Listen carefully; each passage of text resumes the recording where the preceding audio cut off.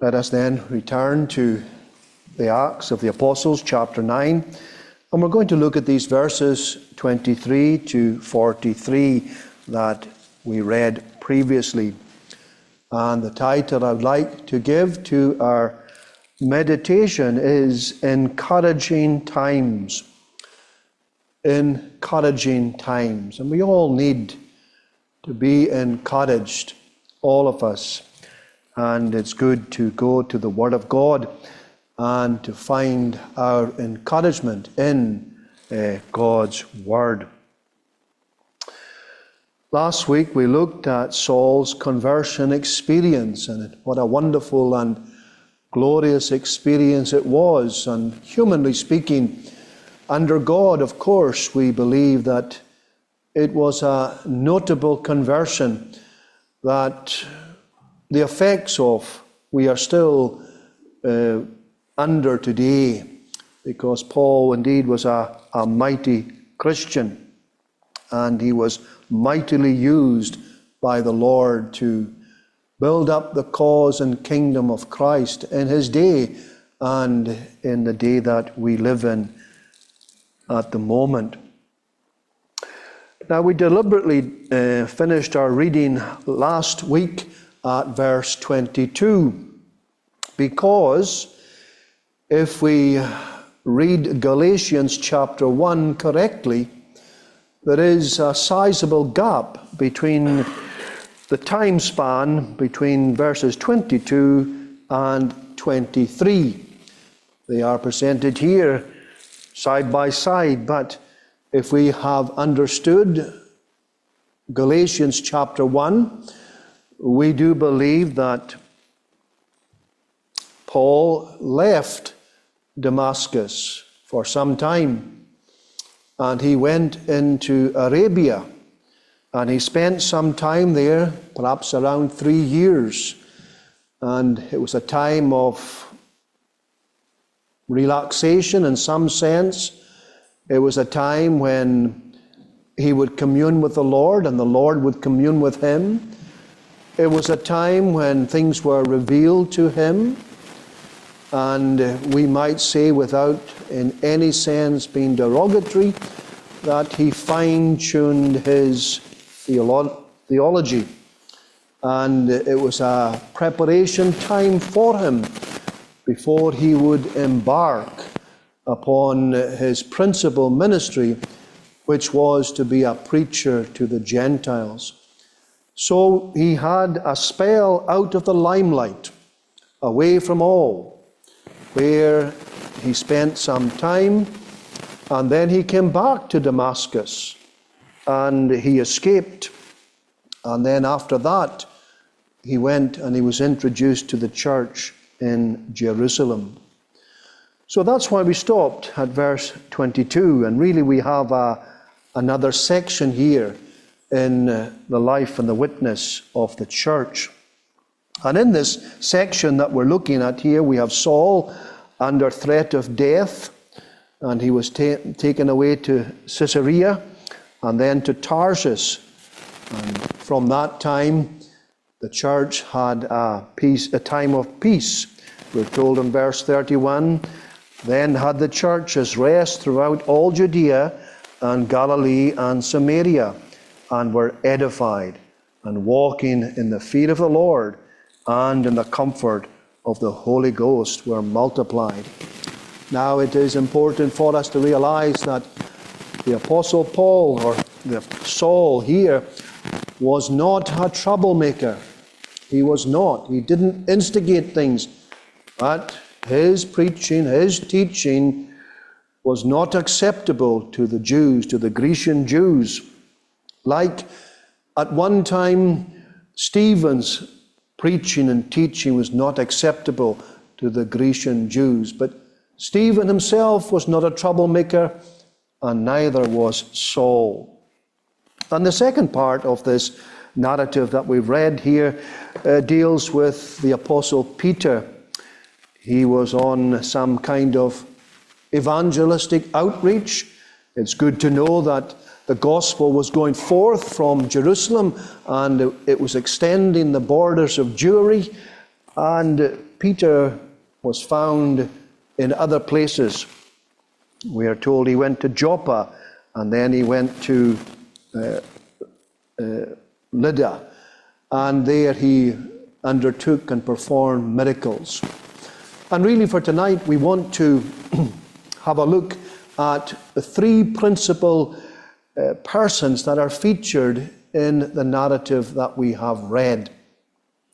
And we want to draw some encouragements for ourselves from the brethren that are recorded here for us. And first then, we want to look at Saul's ministry. Saul's ministry. And there are two main things that I wish to highlight about Saul's ministry. And basically, I have highlighted one of these things in the introduction. What is it? Well, he had a wonderful conversion. His life was radically transformed. His eyes were open. He saw the Lord Jesus Christ. He came to that understanding that he had been persecuting Christ by persecuting his people. And it was truly an upside-down experience for him. And we know that when he was taken into Damascus, he was in the synagogue, and he was preaching and teaching his newfound faith, no doubt with extreme passion and a desire that others would come to serve the Savior as he was doing. But also, there was a time when he had to retire, and he had to leave the hustle and the bustle of the evangelistic endeavors and outreach and all that was associated with that. And he had to retire, and he had to go into seclusion, and he had to draw near to the Lord in a way that he couldn't possibly do if he was going to carry on in his busy and hectic evangelistic outreach and endeavors. And this is something that it was necessary for him. Saul, of course, had a tremendous commission put upon him by the great king and head of the church. He was going to be the principal apostle that would bring the gospel to all the known world of that day. And that was a mighty task, and he had to be prepared for it. And he had to be absolutely certain about the gospel that he was going to proclaim. And things had to be revealed to him, because he does tell us, for instance, in Galatians, that the gospel was not revealed to him by people teaching it to him. It was revealed by revelation. And this was necessary for him in order that when the time came, when he was, if you like, set forth on these three missionary journeys, that he would be fully equipped and that he would be able to sustain an intense and demanding ministry. He had to know the gospel. He had to know not just the ABCs, but he had to know everything about it. He had to be able to counter arguments. He had to be able to clearly present the claims of Christ upon Jew and upon Gentile. And he had to be prepared for it. And in order to be prepared, he had to withdraw. And this is what we find here. He withdrew for some time. And no doubt his theological knowledge grew, and his extensive knowledge of the Old Testament, he was able to fit it into place and to see how he was to find Christ in the whole of the Old Testament. Things had to be revealed to him. It was not going to happen overnight. And therefore he was going to have this time of seclusion, meditation, learning, and to be prepared for the great work that laid before him. And friends, that's true for all of us. We're not Saul. We don't have this tremendous, overbearing commission, but there are times when we have to retire, we have to think, we have to meditate, We have to pray. We have to call upon the living God. We hear so much. We read so much. But do we pray so much? And do we stop and think and meditate and muse over these wonderful things that we find in the Bible? Or are we too busy? Are we too active? Well, there's some times when we've simply got to draw aside. We've got to clear the desk. We've got to clear the diary. We've got to get intimate with God. We've got to go on our knees. We've got to cry out to Him, "O Lord, reveal Thyself. O Lord, open mine eyes that I might behold wondrous things out of Thy law." There's so much in this book. There's so much that we have to learn, and we'll never learn all of it. But friends, we must be diligent, and the time must come maybe when we've got to look at our lives and say, enough, and go into a time of seclusion. Jesus had to do it with His own disciples. He found it difficult because people wouldn't give Him any time, wouldn't give Him any space. And maybe this is one reason why the Apostle Paul had to withdraw for 3 years, because he didn't have that almost 3-year experience that we believe the disciples had. The disciples spent around 3 years closely associated with Jesus and following and attending His ministry and hearing Him teach and preach and to do all these things. They were with Him. And of course, His ministry, His lifestyle, all the things that He said in their earshot would have had an effect upon them. But Saul didn't have that. And that was one reason why he had to go and leave everything behind. He was a man of action. He had to learn that before he could go forth ultimately to do good to the Gentiles and to the end of the earth, he had to sit at the Master's feet. And maybe this is something that you need to consider. To withdraw. Oh, we're not talking about abandoning the public means of grace. No, no, no. We're not saying that for one moment, but there are things in our lives that we must look at and evaluate them. And maybe we can drop this activity or drop that activity and use the time instead where we come before God. Open our hearts. Cry unto the living God. To be broken before Him. Would that not be something? Does God not delight to see the broken heart? Blessed are the poor in spirit. It seems to be impressed upon me these days. Blessed are the poor in spirit. How many of us are poor in spirit? Jesus says they're blessed. How many of us are overflowing in the Spirit? But maybe we should be more broken. Maybe this is what's required for us. This is something for us to consider. Before Saul was going to be a preacher, he had indeed to withdraw and to be near alone with Christ. But I do believe there's another lesson we can learn from Saul's life, and we did hint at it last week. But it reemerges here in this new section. What is it?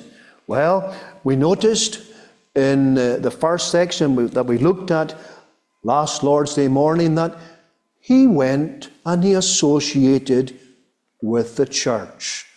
The Lord Jesus Christ told him to go into Damascus, and he was telling him to go into to be with the believers. And he was going to direct Ananias to minister to Saul. And we didn't read it this week, but we read it last week, verse 19. And when he had received meat, he was strengthened. Then was Saul certain days with the disciples which were at Damascus. Here was Saul, who had an experience that none of them had. And in some sense, he excelled them, even in his short experience that he had of Christ. He would would have excelled the experience of the other believers. Yet he was quite happy to be associated with the disciples at Damascus. He wanted fellowship. He wanted to be with the people of God. He wanted to attend, yes, the means of grace like this, but he also wanted to be with the disciples that he might share fellowship with them, because they were one-minded. They were together. There was unity and there was harmony. That's what happened in Damascus. He went into the wilderness, he went into Arabia, he came back to Damascus, he had to leave Damascus, and then what happens? He goes to Jerusalem, and he wants to do exactly the same thing. He wants to be with the people of God. He's a child of God. He loves the Lord Jesus Christ, and he wants to be with others who are of the same mind. Saul, who was to be arguably the greatest, most exercised Christian, he was delighted to be associated with the humble believers of the Lord Jesus Christ, whether it be in Damascus or whether it be in Jerusalem, the home church, as it were. He wanted to be with them. There's a lesson, surely, friends. There's a lesson for us. Christians love to get together. Saul was not one who stood off to the sideline. He was full on. He saw the people of God. We don't know what they were like. No doubt they were far from perfect. But he wanted to be with them. He wanted to share with them. He wanted to grow with them. He wanted to be blessed by them. He wanted to be able to bless them. He simply wanted to be with them, and he was not ashamed to gather with the local church and to throw his lot in with them while he was there. That's what he wanted to do, and we can learn from him. There was no standing off. Saul saw the people of God there, and things weren't easy for them in Jerusalem at this time. He can remember the way that he was treating the church when he was in Jerusalem. And he can remember how difficult he made it for them. And nothing has changed. Yes, Saul was converted, but it was not easy to be a Christian in Jerusalem at this time. And Saul wanted to be with them. Is this something that speaks to us?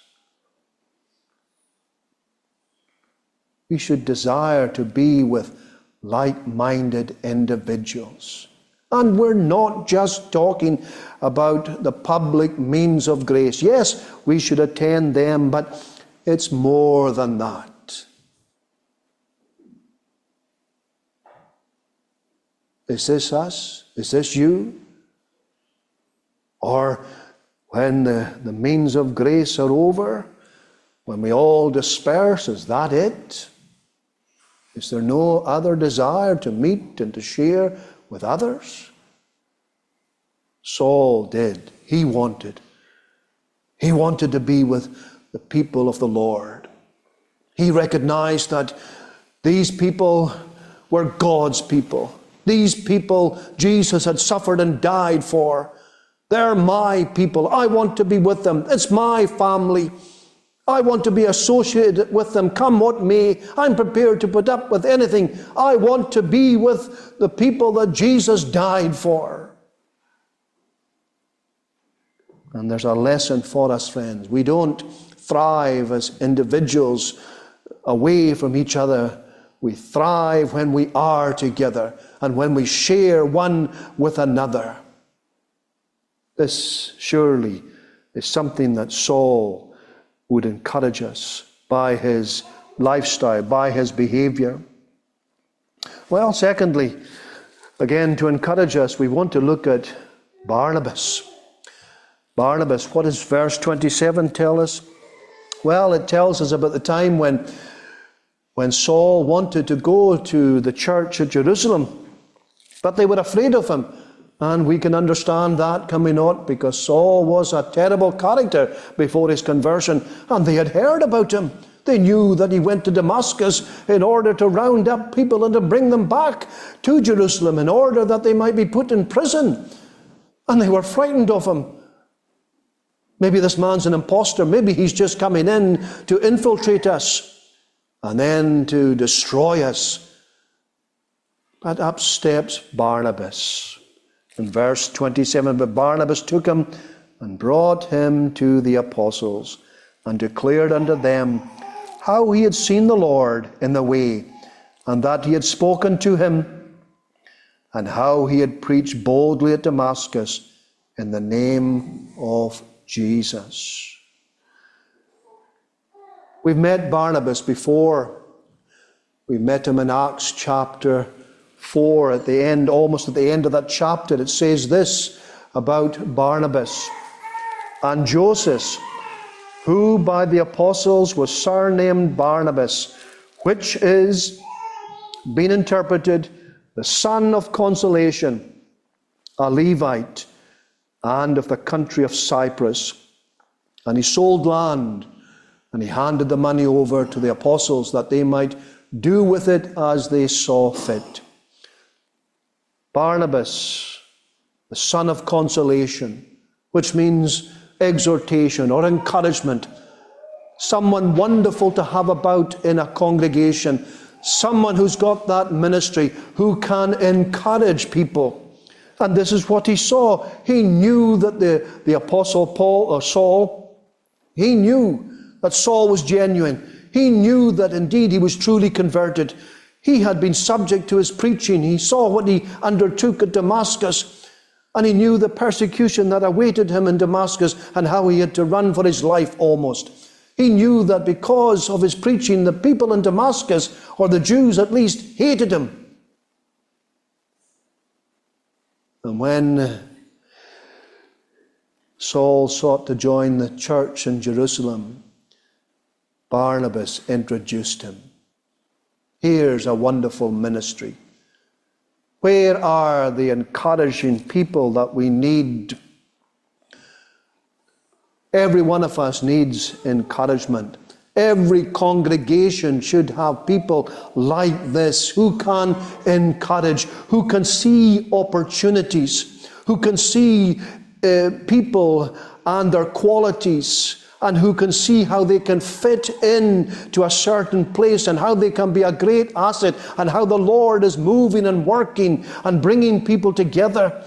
This is what we find here, the son of consolation, one who is a great encourager, who sees a talent and who wants to nurture and encourage that talent, and ushers Saul into the apostles and gives his approval. And of course we know what happened. He's welcomed there. And what happens? He goes on and he preaches.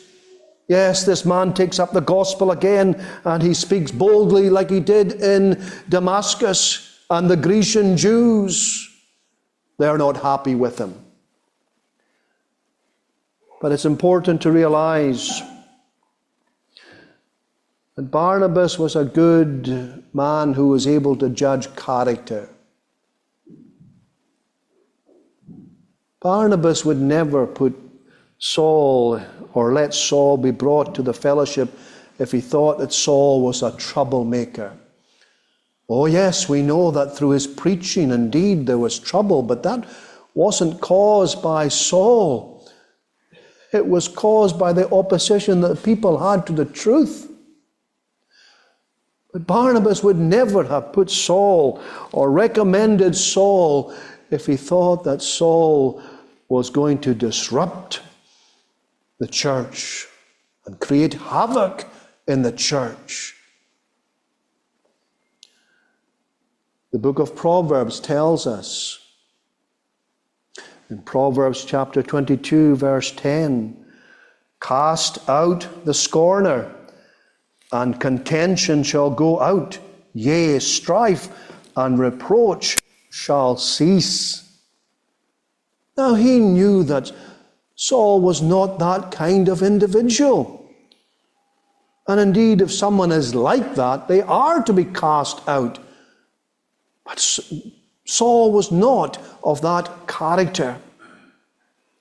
Again, the book of Proverbs tells us in Proverbs chapter 6, verses 16 to 19, I'm only going to read one or two of them because it begins, that section, in Proverbs 6, verse 16.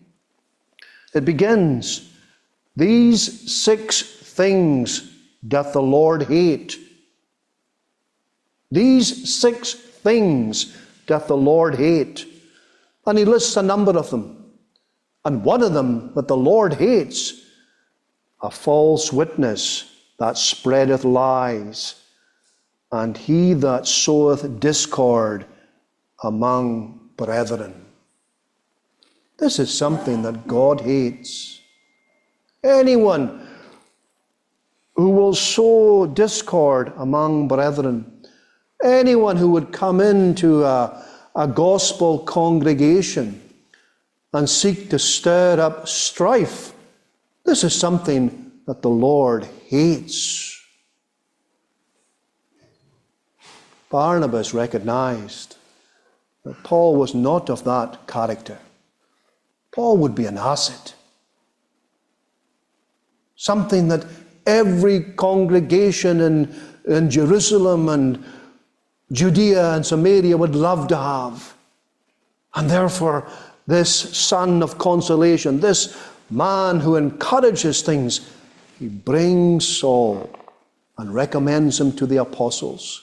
And because of Barnabas' recommendation, they receive him, and he proves indeed to be a prize, humanly speaking. He was a real prize, an asset to them, even although his preaching brought about men who sought the death of Saul himself. Friends, we need to encourage one another. We need people who will encourage us. You need to encourage people. This is a ministry that Barnabas could undertake. Barnabas was not an apostle like Saul, or not an apostle like Peter. And he wasn't to go forth and to spread the gospel like these individuals. But nevertheless, he had a very important ministry. And the church of the New Testament times would be bereft if Barnabas did not exercise his ministry. That quiet, behind-the-scenes ministry whereby he encouraged the people of God. And through his encouragement, the work of Christ, the cause of his kingdom, the spreading of the gospel flourished and prospered. There may be many people, maybe that's too strong a term, but there may be some people who want the limelight. What is that man that's mentioned, I think, in 2nd or 3rd John? Is it Demetrius who seeks preeminence?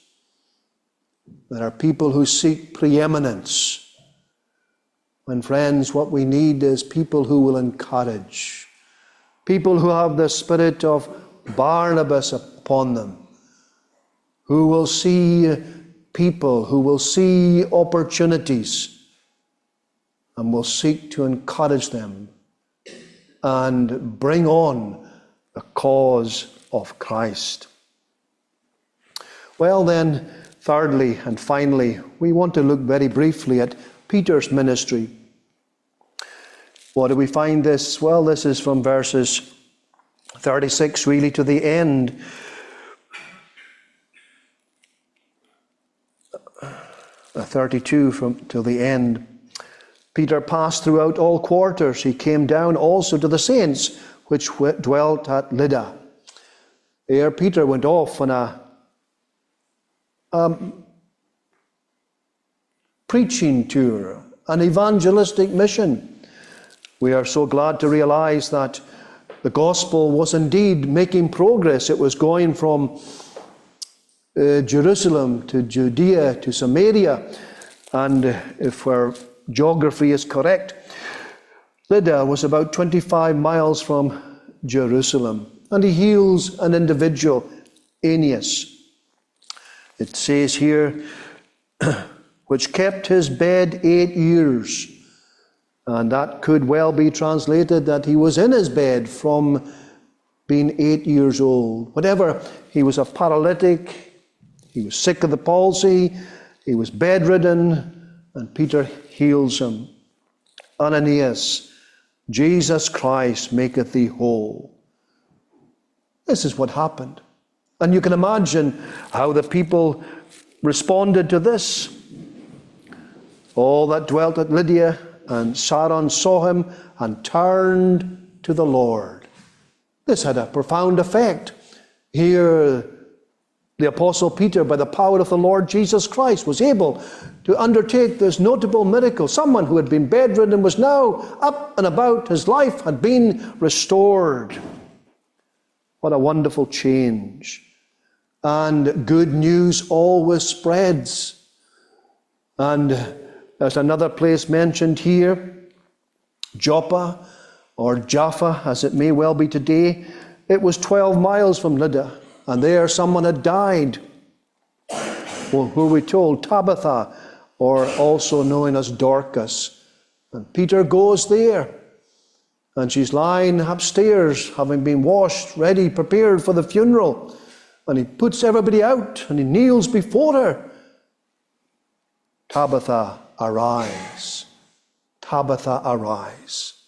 And this woman who was dead comes to life again. And as you can imagine, the people were overwhelmed. And many turned to the Lord. This is what we find. And many believed in the Lord.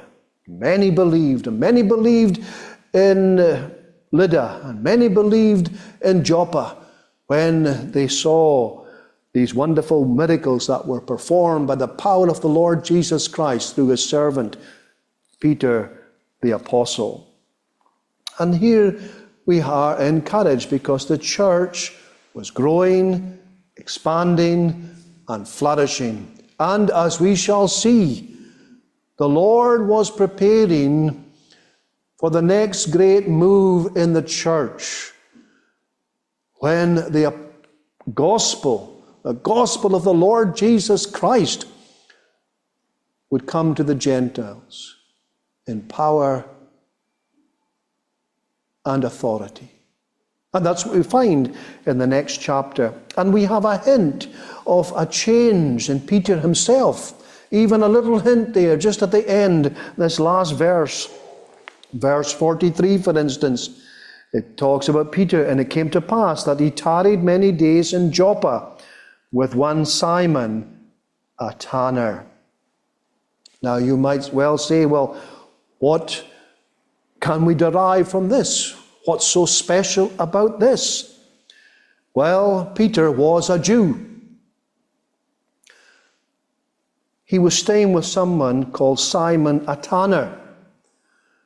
What does a tanner do? Well, a tanner's involved in the skins of dead animals. Jews would have nothing to do with dead things, dead bodies, dead animals. They would have nothing to do with that whatsoever. They would avoid that at all costs. But here was Peter staying there many days with Simon a tanner. And we could then see that the Lord is preparing Peter for another great change. And this is only a part of it. The very fact that he was comfortable to be in a home of a tanner, someone who dealt in death in some sense, is a great indication that God is moving and God is working. A little glimpse, but yet it encourages us, even today. And friends, we'll take all the encouragement we can get. And we want to leave by taking this encouragement, that despite all the negatives that may well be around us, we have this great hope that God is always at work. We maybe cannot discern it. It's like when the farmer sows his seed. The seed dies. It goes into the ground, it dies, and ultimately it begins to grow. We don't know how. The farmer does his work. He can do no more. He sows it, and it grows. How it does, he doesn't know. God does. And this is our great hope. We have many things that might discourage us today. But friends, we are to rise above these things, and we are to be encouraged, because in the gospel age that we're living in, there are always encouraging times. And therefore let us press on. Let us labor. And let us look for that day when we might reap a wonderful and glorious harvest. Nothing is impossible with our great God. Encouraging times. May the Lord be pleased to bless his word to us. Let us pray together.